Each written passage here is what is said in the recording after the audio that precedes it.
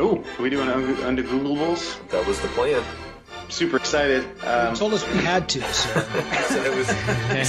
He said we signed up for it. In the end, it's going to be better and more true than Google can give you. Okay. Lastly, this show, we're going to do an Undegooglables. Colson, do you have an Undegoogable? You've been wandering through the woods of Appalachia for a few days. Certainly you have wanted to Google things but haven't had access to the internet. So now we can do it for you.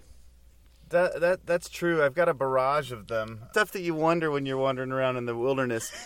So if you get bit by a snake, right, a poisonous snake, the other person's supposed to suck out the poison.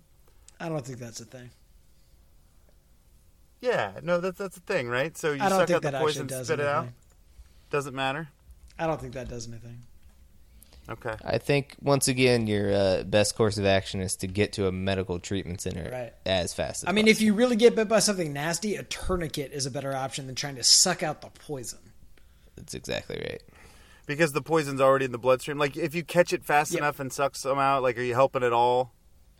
I don't think so. I think that the precious minutes that you would waste trying to suck the poison out are better spent moving towards civilization. Unless you're a porn star, your heart is more powerful than your suction. So, right? Okay, fair enough. Also, I wondered if you did suck it out, does the saliva deaden the poison, or could you actually get poison from sucking out the poison? Well, the latter. You could, but you're also like throwing that, hemo or neurotoxin into acid. So, and I'm spitting it out. I'm not swallowing it. Well, you would definitely be swallowing at least some of it.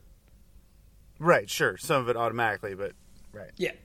And I think, I guess I don't know how that reacts with an acid in the digestive system, but I suspect that a hemo or a neurotoxin, in order to be highly effective in low concentration, would need to be introduced in the bloodstream directly.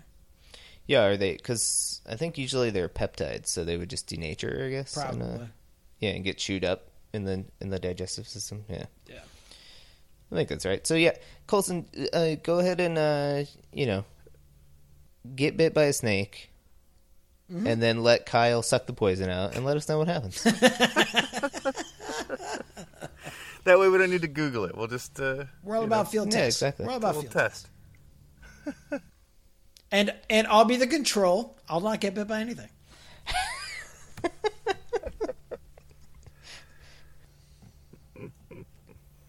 All right, well, I think that's it for us this episode. Thank you for listening. We appreciate all of the listener feedback and suggestions and Undegoogable questions. If you want to send us your thoughts or another question, you can do that on Twitter. We're at Undebeatables. You can find us on Facebook.com/TheUndebeatables. We have a website, TheUndebeatables.com, at which there's a contact form if you want to send an email. If you are listening to the show on Dash Radio, we appreciate it. Shout out. But you can also listen to the show as a podcast, which you can subscribe to in iTunes, Stitcher, or anywhere you get your podcasts. If you're doing it in iTunes, do us a favor and leave us a review there. It helps other people find the show. And you can also, while you're in iTunes, look at all the other Almighty Baller podcasts and check those out. They have ones that are, if you're really into the draft, they have draft analysis. If you're really into fantasy basketball, they have one about that. If you want to listen to, something about the Washington Wizards or something, Zardcast is great, or any of the playoff teams that are left. We also have t-shirts for sale if you head over to our website. A few of these small and medium variety. For a once and always coach, Bobby Sick Leonard, now in the Hall of Fame. Turn out the lights, the party's over. I did want to mention, I forgot to mention last week, we had done the Undegooglables about One Fell Swoop, and we decided it was about beheadings, and wondered if there were any beheadings in the Bible. My parents both listened to the pod, and they were disappointed because clearly they were mortified. John the Baptist was beheaded. But what's funny about it is that my parents, I think, were disappointed for different reasons. Mom, because she felt like I should have known that, just from my Bible knowledge. And Dad was upset that I had forgotten the trio of paintings by Caravaggio about the beheading of John the Baptist. So I also failed on my art history knowledge as well. Mm-hmm. Yep. Mm-hmm. Yeah. Shout out to Mom and Pop Colson for yep, without a doubt. Pointing For out how teaching old me stuff we are that and I how forgot. far removed from high school humanities we actually are.